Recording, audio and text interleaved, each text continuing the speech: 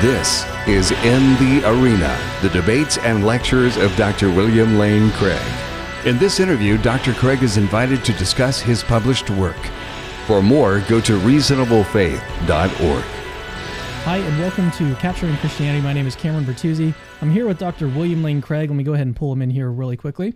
So he's here, and we're talking about all of the books that he's written over the years, and there's quite a list. Actually, let me go ahead and pull up the photo that you sent over just a little bit earlier, right before we started this. How many books are actually in this photo right here? Probably over 40, I think.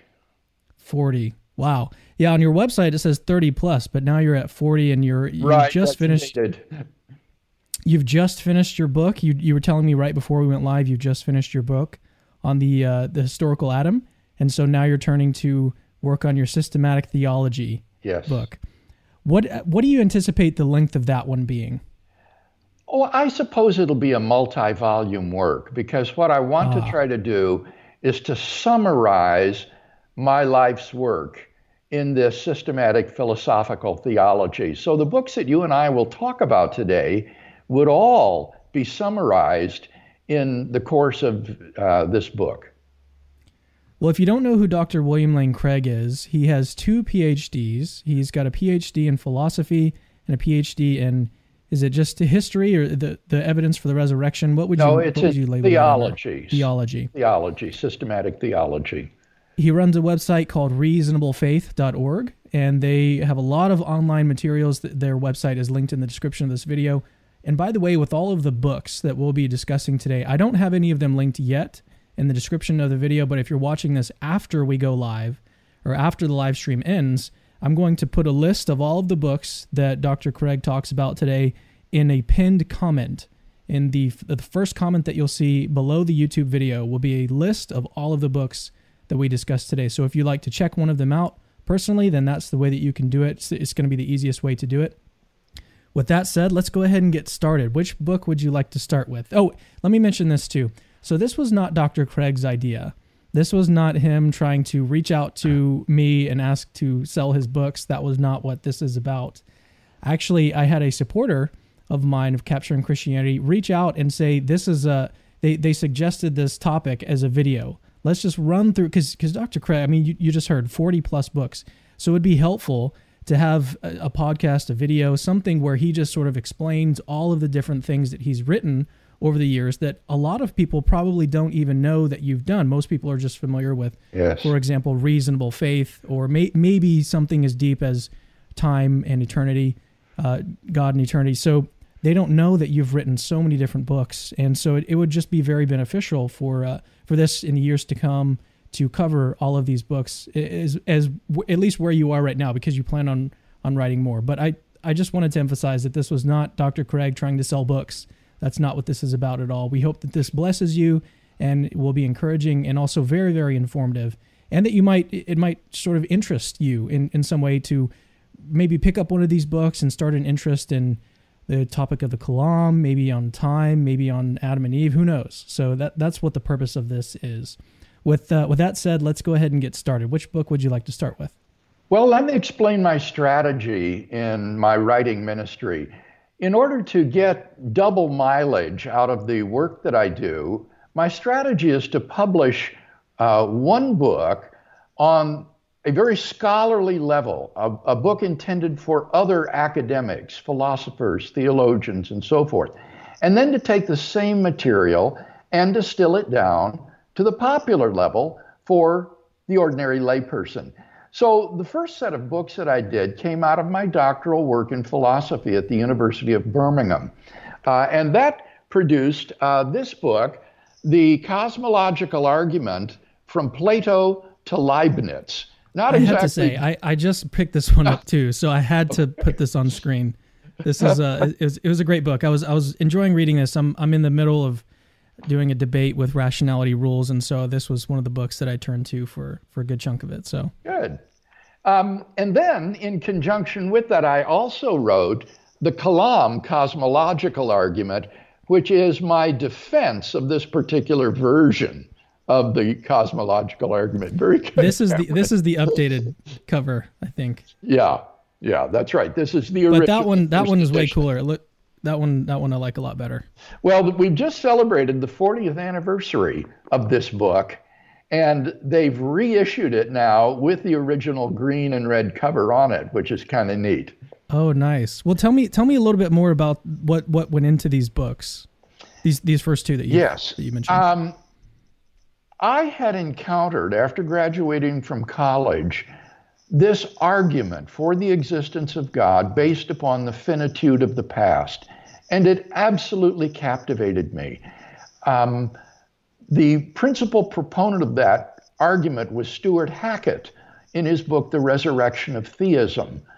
And I wanted to find out, to settle my mind, was this really a sound argument for God's existence?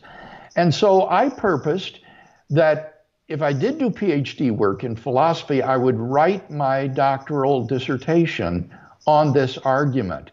And that's exactly what happened. We were able to go to the University of Birmingham in England, study with John Hick, and he supervised my work on the cosmological argument. And these books flowed out of that study. Yeah, as I was reading the introduction to these books, you were saying that you didn't. Well, maybe I'm misremembering. Did you write these books because there wasn't anything else sort of like this available? Is that one of the reasons why you wanted to do it? It was because I had done this doctoral dissertation, a massive dissertation, and I wanted to make it available to the reading public, because when I went onto a university campus speaking on, say, the existence of God or Christianity, I could refer people to this book if they wanted to go any deeper as an evidential case for the reality of a personal creator of the universe. And so that was the motivating force behind the publication of the material. And to make it accessible to the average person, I put it on in the form of this little book called The Existence of God and the Beginning of the Universe.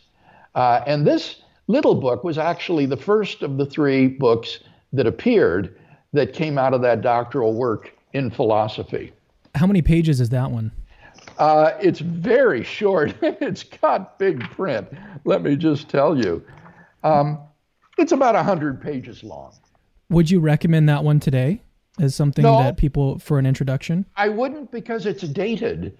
You see, I wrote it in 1977, and since then, so much more water has flowed under the bridge in astrophysical cosmology. I mean, there's been the work of Stephen Hawking, the Born-Guth-Vilenkin theorem, quantum models of the origin of the universe, inflationary cosmogony. So I've tried to keep up with that development in the field of astrophysics and cosmology.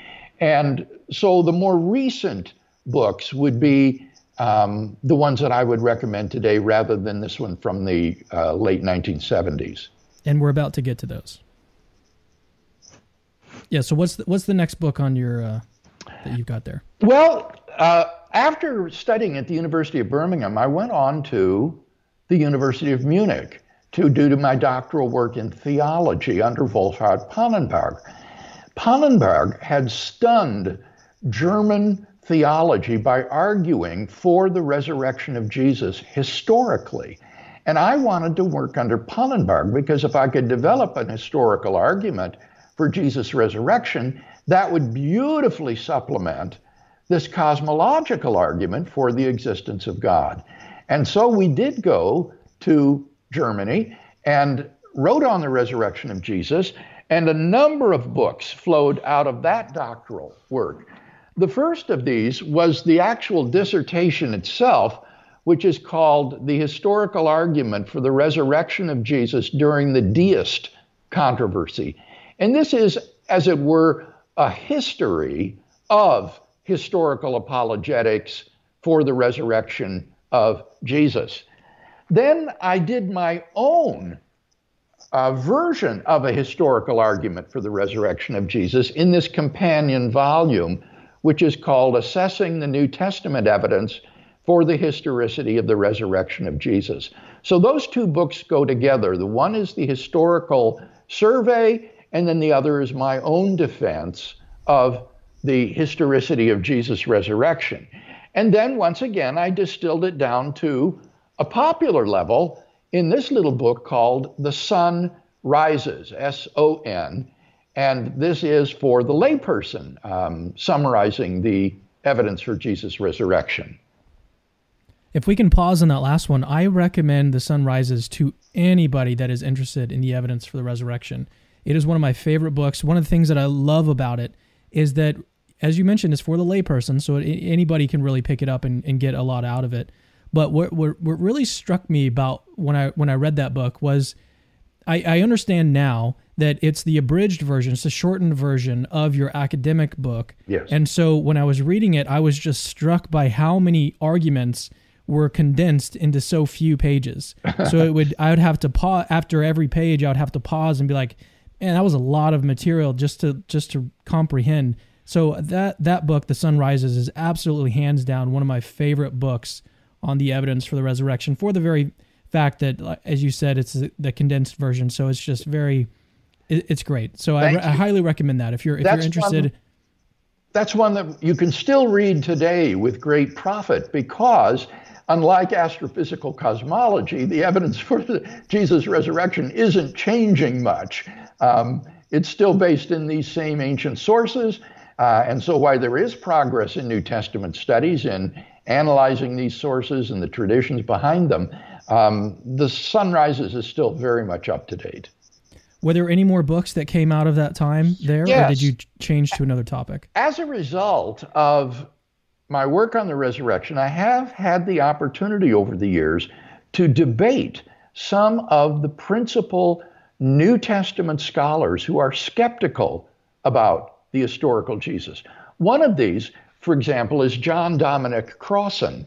And I debated him in Chicago in a debate moderated by William F. Buckley, entitled, "Will the Real Jesus Please Stand Up?" And that was then put into book form with 2 respondents picked by Crossan and 2 respondents picked by me. And this is a wonderful exchange with a prominent skeptical New Testament scholar on the resurrection of Jesus. I had the chance to do the same thing at Boston College with Gerd Ludemann. Ludemann was the leading German critical scholar on Jesus' resurrection. And Paul Copan edited this book of that debate called The Resurrection of Jesus, Fact or Figment. And this again then has 2 respondents to the debate picked by Ludemann and 2 picked by me, along with our final responses. So the opportunity to debate these scholars has been a wonderful opportunity to see how these arguments hold up. I mean, it's one thing to write a book of your own where you're not challenged. It's a very different thing to co-author a debate book with respondents who are critical and see how the arguments hold up. And I've been so pleased to see how strong the case for Jesus' resurrection is in the face of these critics. All right, where would you like to go next? Well, after my doctoral work was over, I began to teach at Trinity Evangelical Divinity School. And I thought, what should I pick for my research project next? And I was interested in what philosophers call the coherence of theism.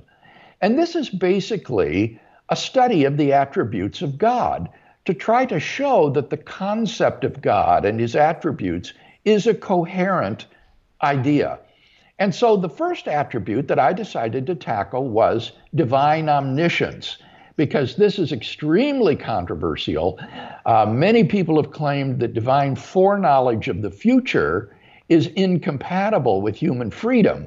The idea is that if God knows everything that's going to happen and God cannot be mistaken, then everything is fated to occur and there is no free will. So for 7 years, I worked on that topic. And again, 3 books flowed out of that. The first was this one, The Problem of Divine Foreknowledge and Human Freedom, from Aristotle to Suarez. And I think you see the pattern here again. First, the historical survey of the problem from Aristotle up through Suarez, a proponent of middle knowledge. And then I wrote my own defense of the compatibility of divine foreknowledge and human freedom in this book, The Problem of Divine Foreknowledge and Human Freedom, where I argue for their compatibility. Now, those are very academic, scholarly books.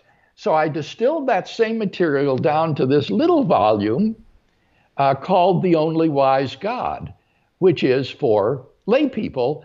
And it is just a fascinating discussion of God's foreknowledge of the future and analogies to it in things like backward causation, precognition of the future, something called Newcomb's paradox, and so forth. It is a wide-ranging study of the compatibility of divine foreknowledge and human freedom. Is that another book that you would recommend today? Very much so. This is a book on which I was way ahead of the curve. It was published in 1985, and that was before people like Clark Pinnock and others began to talk about the so-called openness of God. So I was way ahead of the curve on this, and I think it is a potent antidote to the so-called openness of God theology, which, for those who aren't aware of it, is a theology that denies God's knowledge of the future. Says that God gambles, he just tries to work things out as best he can with his knowledge of the past and present. Where did you go from here? Well, having done that work, I had the opportunity then to participate in books that were collaborative on the topic. So here's a book that was edited by James Bilby and Paul Eddy called Divine Foreknowledge, 4 Views. And I participate in this book with the openness theologian Greg Boyd, David Hunt, who holds to what is called simple foreknowledge of the future, but he denies middle knowledge, and then Paul Helm, who is a Calvinist and says the way God foreknows the future is that he predetermines everything himself. And so in this book, I defend the middle knowledge option against openness theology, simple foreknowledge, and divine determinism. That sounds really interesting. That's an area where I've only got like a superficial understanding of the problems. I mean, I've heard your lectures that you give on it in your defenders class. I don't know if you'd want to call those lectures. Maybe you would. Yes. But I've heard those, and anyways, I don't want to get too deep into the weeds here. Sure. But let's get to the next book. Is this on the same topic, or we got a new topic? New topic now. Having finished the study of divine omniscience after 7 years, I decided to tackle the attribute of divine eternity. And the key question here is God timeless? That is to say, does he transcend time altogether? Or is God everlasting throughout infinite time, omnitemporal? And this is an issue that has divided Christian theologians and philosophers right since the time of the Church Fathers up until today. And I was really troubled by this issue. I didn't know how to make sense of God's eternity. And so that was the topic I decided to take on next. And I spent 11 years, the next 11 years, working on the subject of divine eternity and God's relationship to time. And here are the books that came out of that. First, let me say that I believe that in order to settle the question of God's relationship to time, you have to decide what the nature of time itself is. So before you can even tackle the theological question, you've got to settle the philosophical question of the nature of time. And so I wrote a 2-volume set of books, the first called The Tensed Theory of Time, a Critical Examination, and then the second companion volume, The Tenseless Theory of Time, a critical examination. And these two books deal with the arguments for and against the tensed and the tenseless theory of time. And my studied view at the end of this is to say that time is tensed. That is to say that the difference between past, present, and future is not just perspectival. It is objective. It's an objective feature of reality, and that temporal becoming is real. Things really do come into being and go out of being.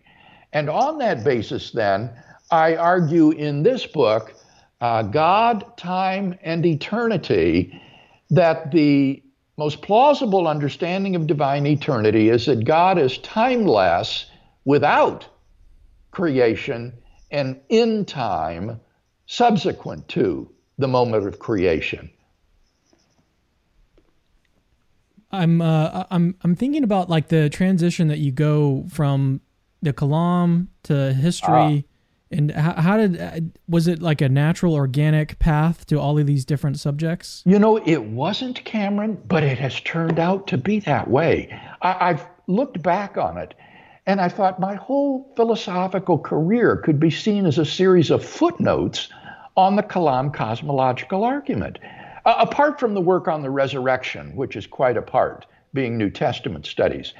But, for example, once you decide that there is a personal creator of the universe and that the series of past events had a beginning, then the question of the relationship of this creator to time just cannot be avoided. It just arises. So the work on divine eternity was a critical supplement to my Kalam cosmological argument in understanding the relationship of the creator to time. And then if temporal becoming is real, if the difference between past, present, and future is objective, then again, immediately the question of divine foreknowledge of the future arises and cannot be avoided. If the future is not real, then how can God know it? So it really is amazing how all of this coheres together so well. It's all interconnected. It is. Here's one question that I have about your work on time, because you've in our previous interview on the atonement, one of the things that you said that was really interesting, you said that your view on the tensed theory of time was one of the arguments that you're most confident about. Your belief in the A theory, the tensed view of time. Yeah. And so is this something that as you began your study, because most scientists, I believe, correct me if I'm wrong, most scientists are B theorists. They believe in the tenseless theory of time. That may be true. I think it's kind of an even divide. Oh, interesting. Well, as you were going into your study, were you expecting to land on A theory or B theory? Were you biased in any way toward landing on one side? I am what I would call a common sense philosopher. I think that if you are led to metaphysical views that are outrageous to common sense, you're probably on the wrong path. And I think, and everybody acknowledges, that the common sense view of time is that temporal becoming is real, that things really do come into being and pass away, that I don't exist as a sort of tenseless, four-dimensional object, and that the difference between past, present, and future is real, not just perspectival. So, yes, right from the beginning, I had a very deep, intuitive sense that the tense theory of time was correct, but I wanted to see what arguments could be offered in its favor, what arguments against it, and then to do the same thing for the tenseless theory of time. I don't want to get us too off track here, but I have a follow-up question. Is there any common sense view that you've started with, whereas after you've done an inspection of the literature that you've come to change your mind about? I don't think so. Not with respect to common sense views. I think in every case I've developed viewpoints that are in line, I believe, with common sense. Yeah, one of the views that I'm thinking about is there's a a view among some naturalist philosophers, including Rosenberg. What's his first name? Alex Rosenberg, how he denies that he exists. Yeah. And that seems like those are the type of common sense views that we're talking about. That's here, right? exactly right. If you're led, like Rosenberg is, to say, I do not exist, I am not the same person who was speaking with you 1 minute ago. I have no thoughts about anything, and every sentence in my book is meaningless, including this one. You're on the wrong track, brother. All right, let's move on to the next series of books, or do we have more in the vein of time? This series. We haven't seen the popular level version of my work on God and time, and that's this book, Time and Eternity. I think that this is perhaps my best book. I'm very proud of it. It takes a very difficult topic, namely God and the nature of time, and integrates these together and produces a theory of God and time, I think, that is very plausible. It's beautifully illustrated, footnotes at the bottom of each page for easy reference. So Time and Eternity is one of the books that I'm most proud of. And then again, I've had the opportunity to do collaborative books on God and time. Here is a book that was edited by my friend Greg Gansel called God and Time, 4 Views. And I picked the 4 participants to be in this book.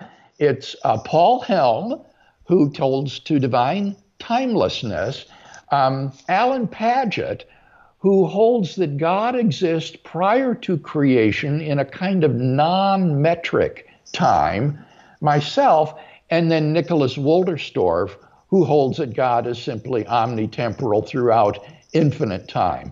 And so, once again, you get the 4 different views in this book with a dialogue between these 4 thinkers. Let's move on to the next subject. The next area then that I tackled after spending 11 years on God and time was divine aseity. Aseity is the property of God's self-existence. That is to say that God and God alone is an uncreated reality. Everything other than God that exists is created. And this view is challenged by a philosophy called Platonism, which holds that in addition to God, there are uncreated abstract objects, things like numbers, sets, and other mathematical entities, propositions, properties, possible worlds, even things like literary compositions and musical scores are thought to be abstract objects by some. Fictional characters are thought by some to be abstract objects. And this seemed to me to be a dagger in the heart of Christian theism. I first encountered this objection in 1982 when I was at a conference of the Society of Christian Philosophers in Milwaukee and heard Thomas Morris from the University of Notre Dame lecture on what he called absolute creation, where he laid out this objection to God's self-existence and aseity from the existence of abstract objects. And I thought, this is the most powerful objection to theism I've ever heard, far more powerful than the problem of evil. And I did not know how to answer it. To compound problems, Morris's own solution seemed to be viciously circular, and almost no one was persuaded by it. And so this was an unresolved issue in my mind for decades, really. And finally, after finishing my work on divine eternity, I decided it was time to take this off the shelf and to tackle it. And so, Cameron, I spent the next 13 years studying divine aseity and the challenge of Platonism until I could come to rest on this issue. And out of that flowed these 2 books. First, God and Abstract Objects. This is the scholarly level version, about 500 pages long, defending God's unique status as the sole uncreated reality. and defending an anti-realist view of abstract objects, that to hold that abstract objects simply do not exist. I had the opportunity to distill this to a popular level form, or semi-popular, when I was invited to give the Cadbury Lectures at my alma mater, the University of Birmingham. And so Oxford University Press published those lectures as God Over All, which was published in 2016. So this would be the version for someone who is not a professional philosopher, but is interested in divine aseity and the challenge of Platonism. Are those the only two books that came out of your study? Yes. Now I am currently doing a debate book with Peter Van Inwagen for Routledge called Are There Numbers? And this will be our debate on this subject. Van Inwagen is a prominent Platonist, and I'm an anti-realist. And so I will be doing this book with him. But so far, these are the only two books that have come out of that study because it's fairly recent. The one was just published in 2017. Have you already started the debate with him, or is this something that you're planning to do? Yes.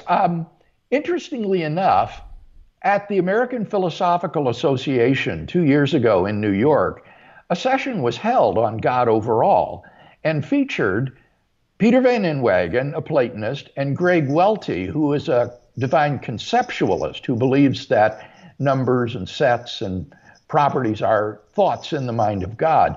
And so we had the opportunity in that session to go at it. And Tyron Goldschmidt, who is a philosopher, saw it and invited Van Inwagen and me to participate in this book in a series called Little Debates on Big Subjects for Routledge. And so that was how that came about. And I have already begun to write that debate book, yes. Do you have any personal anecdotes about Peter Van Inwagen that might interest our listeners? Well, I don't think he would mind if I shared that he, like I, has restless leg syndrome. So when he tries to sleep at night, he has great difficulty in getting to rest and sleeping because his legs are restless. They kick about. And he told me one time when he was at a conference in Spain, he had to actually get up in the middle of the night and just walk about the town trying to walk this off because it was so intolerable. He has it much worse than I do. Oh my goodness. All right, well, let's move on to the next series of books. Well, the last thing that I have published is my work on the atonement of Christ. This is in preparation for my writing of philosophical systematic theology, my next project. I knew there were certain areas in systematic theology where I was weak. One of these areas was the atonement. And I had waited for years for other Christian philosophers to step up to the plate and to offer a robust defense of a Reformation view of Christ's atoning death. And no one has done so. And so I realized I was going to have to tackle it myself. And so that was what I did. I spent about 2 years working on the subject of the atonement. Out of that came this little book called The Atonement, which is published by Cambridge University Press. It's not really a popular level book, but it is a very short book, only around 100 pages long. And in July, Baylor University Press will be releasing this larger and more expansive treatment of the atonement called Atonement and the Death of Christ. And as you can see from the notice on the front, this is a sample copy, not for sale, that was sent to me by the publisher in advance to scrutinize for errors and so forth. But that will be out in July, and so I'm really looking forward to seeing this work on the atonement finally see the light of day. Wow, that looks really cool. You said in July it comes out? Yes. All right. What do you have next? Do you have any others to? Well, the only other thing that I brought with me today to mention would be books that are not in this series of studies of the attributes of God, but nevertheless have been very significant books for me. And the first one would be Reasonable Faith, which has become my signature book in a way. It gave the name to the ministry that we now direct, called Reasonable Faith, our web-based ministry at reasonablefaith.org. And what was the original name of that one? Apologetics and Introduction. It was originally... Why the name change? Well, partly because it was a different publisher.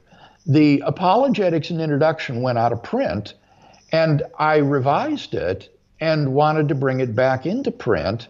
And so the publisher gave it a new name.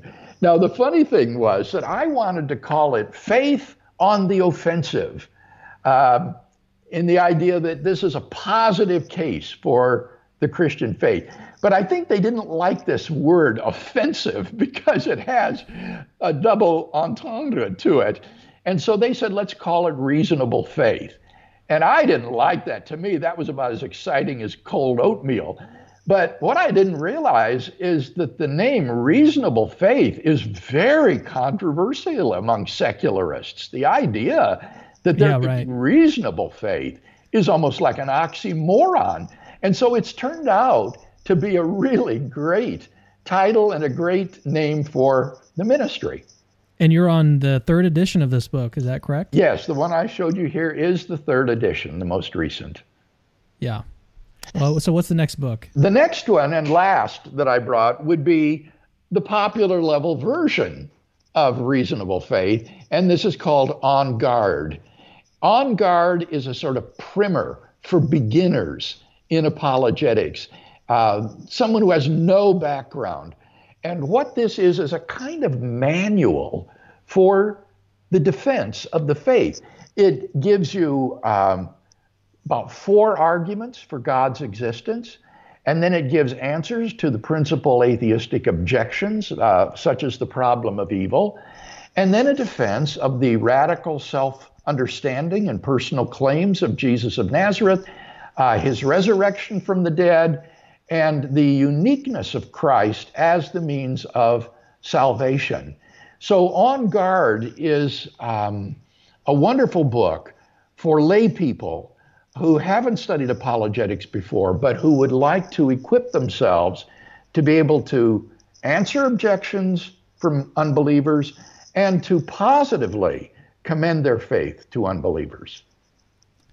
Are there any books that you'd like to mention, like an honorable mention, any books that you've edited? Yes, I would think one of the most important would be the Blackwell Companion to Natural Theology, which I and J.P. Moreland edited.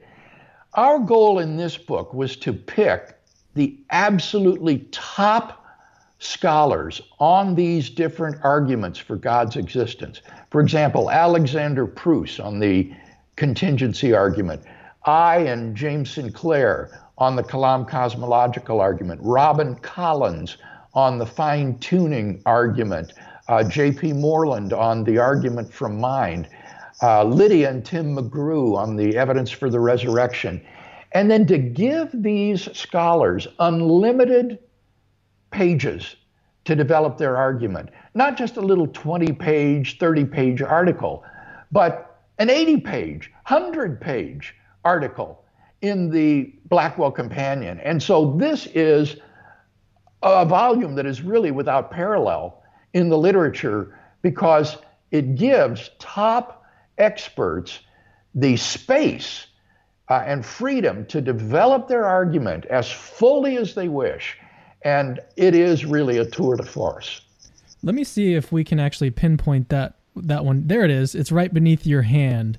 It's in the middle column here. You can't see the picture, but it's on the live stream here. You can actually see it says Natural Theology. So it's a pretty considerable, sizable book. Yes, it's big tome. Yeah, it's great, and it has a lot of really great articles. I mean, the one from Robin Collins is so good on the fine-tuning art. It is incredible. Brilliant. I am so frustrated with Robin because I think he's been working on this book for 20 years, I think, called The Well-Tempered Universe. The title comes from a term used for tuning pianos. When a piano is finely tuned by a piano tuner, it's called tempered. And so his title that he has picked is The Well-Tempered Universe.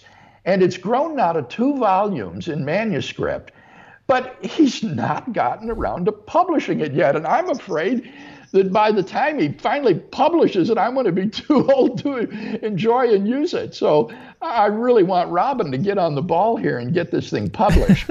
But in the meantime, his published articles are just terrific on fine tuning. There's no one better. Well, I think it'd be we should definitely mention your co-written book with J.P. Moreland, Philosophical Foundations for a Christian Worldview as well.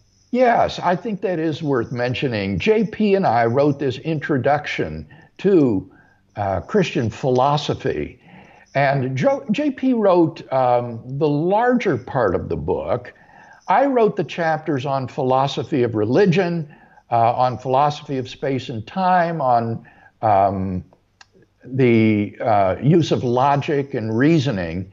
And it is a really terrific book for undergraduates or graduates who are needing an introduction to the broad range of philosophy, whether epistemology, metaphysics, ethics, philosophy of science, philosophy of religion, and so forth. Are there any articles that you've written that are of note that listeners might be interested in searching out, maybe picking up and reading for themselves? Any that stick out in your mind? You've caught me off balance there, Cameron. Usually the articles that I publish in professional journals will be excerpted or adapted from the books. And so a person wouldn't need to read the articles if he's read and digested the books. Ah, okay.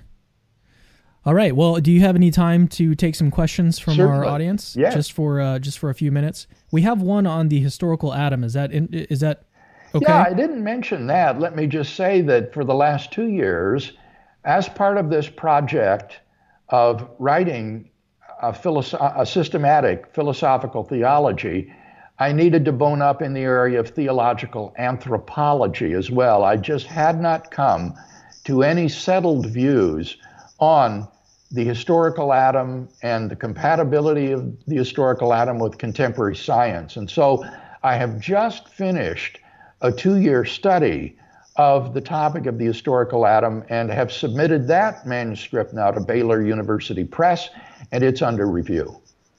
Yeah, so that is very, very recent news that you finished your study on the historical Adam and Eve. As Yes. of how recent was that? Like a week ago? Last week.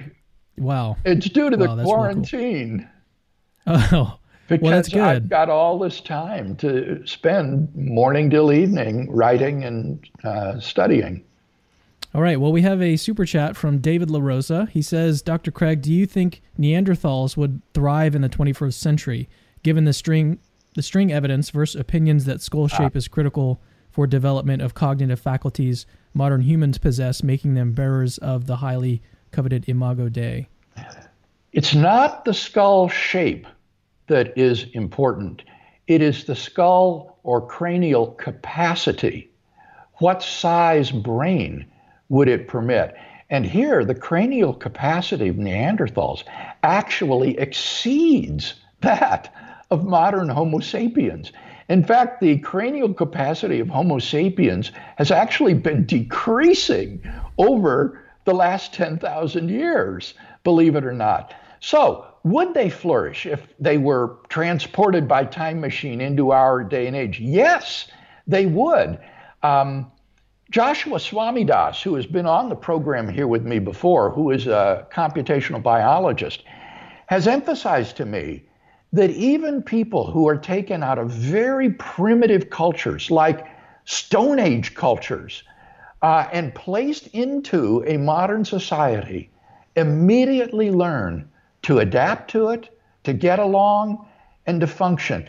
A great example of this would be when the colonists came from Europe to the United States, and they confronted American Indians who were living in a Stone Age culture.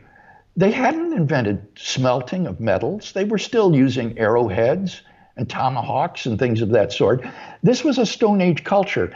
And yet, Squanto, one of the Indians who met with the Pilgrims, was able to return to England with them, where he was employed as a butler for many years and got along just fine in English society before he expressed a desire to return to his own people. So here's a man who was plucked up out of a Stone Age culture, transported into 18th century Europe, the Europe of Newton's Principia Mathematica, of Bach's concertos, of the cathedrals and great architecture, and he got along just fine. So yes, I think that Neanderthals would just do fine in our society today. We have another question from Anthony Rowden. Thank you for your super chat, Anthony. He says, Dr. Craig, what tips would you give for people hoping to write their own books in the future?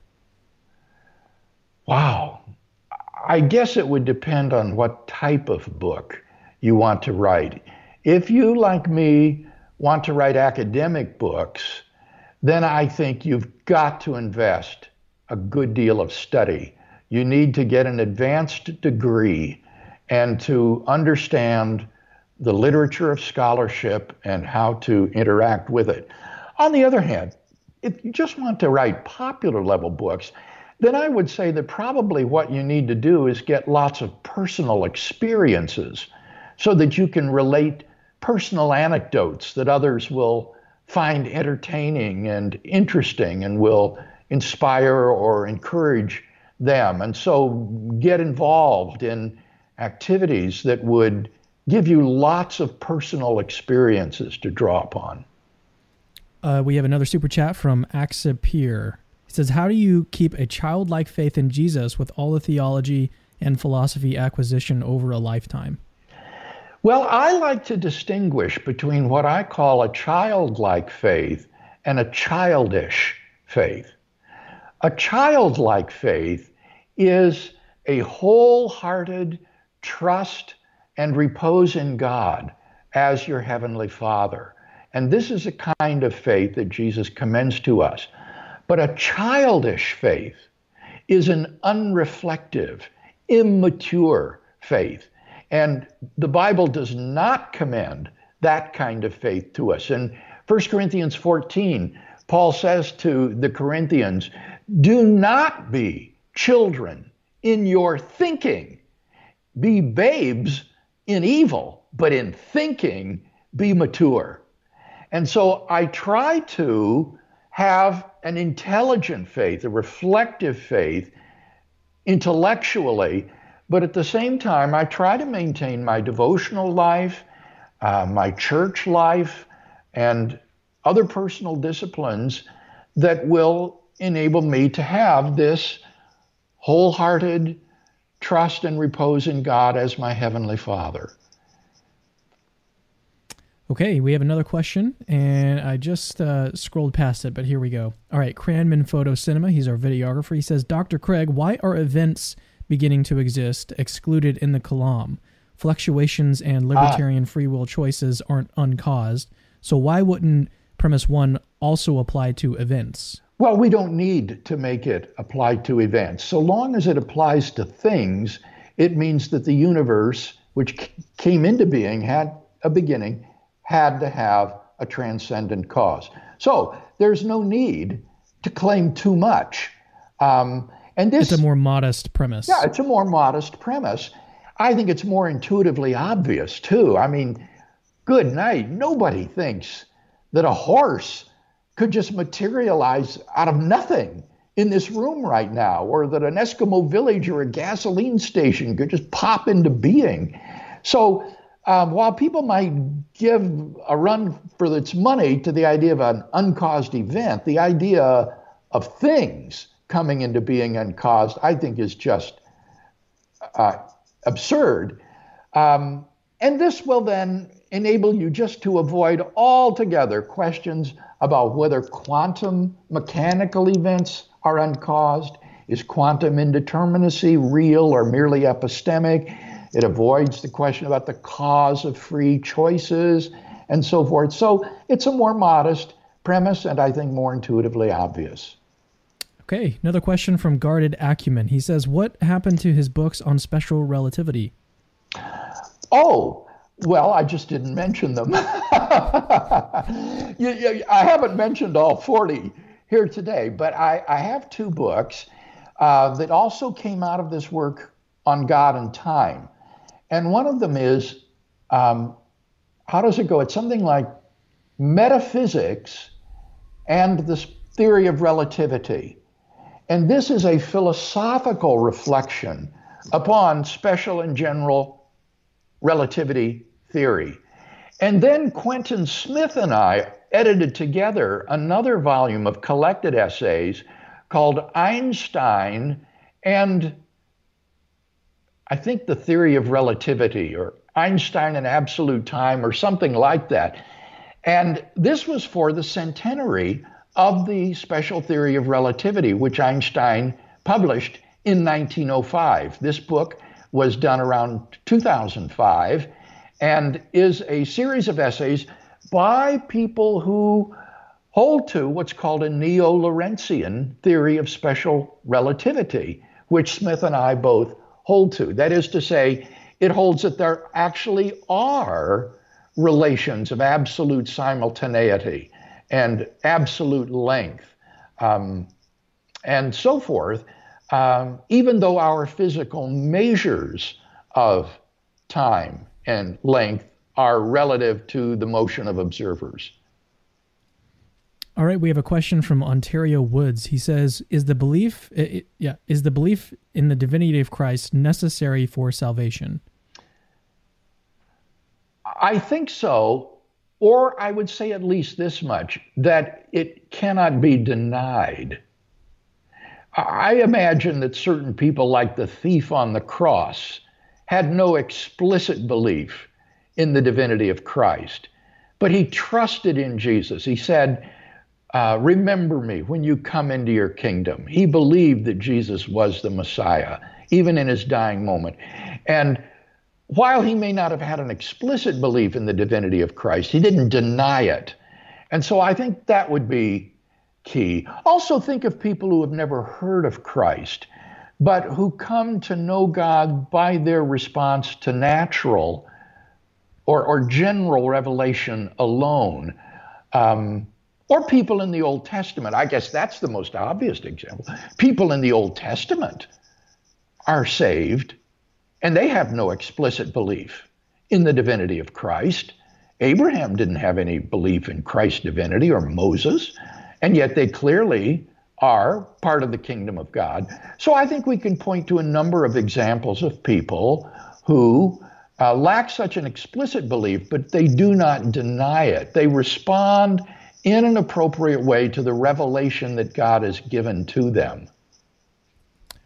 Super chat from Benjamin Carlson. Thank you for that. He says, Dr. Craig, which non-academic book has influenced you the most? That might be a tough one. Yeah.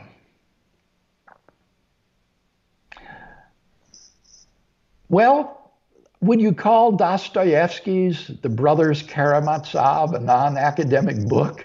I don't know. I think so. It's one of the greatest works of literature.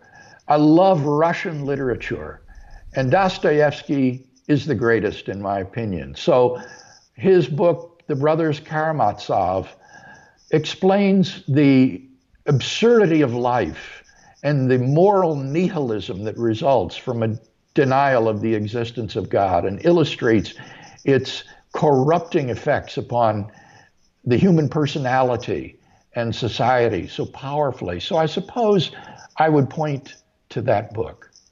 I think we have time for maybe 2 more questions. So this one from Maverick Christian. He says, what advice would you impart to a Christian philosophy student, including one that works full-time and goes to school part-time? Well, I would say make sure you get well grounded in logic. Take some courses in introductory, sentential, or symbolic logic, and then make sure you get some modal logic under your belt as well. There's a chapter covering this in Philosophical Foundations for a Christian Worldview. So I think that's really essential. That is to the philosopher what Greek is to the New Testament scholar. So that would be my main advice. I'd also recommended reading Frederick Copleston's 9-volume History of Philosophy and taking notes on it. That will give you a compendium of notes on the whole history of Western philosophy that will acquaint you with the principal figures of Western thought and will serve you very well into the future. And then you might look at Moreland and my book, Philosophical Foundations, for an introduction to doing philosophy from a Christian point of view.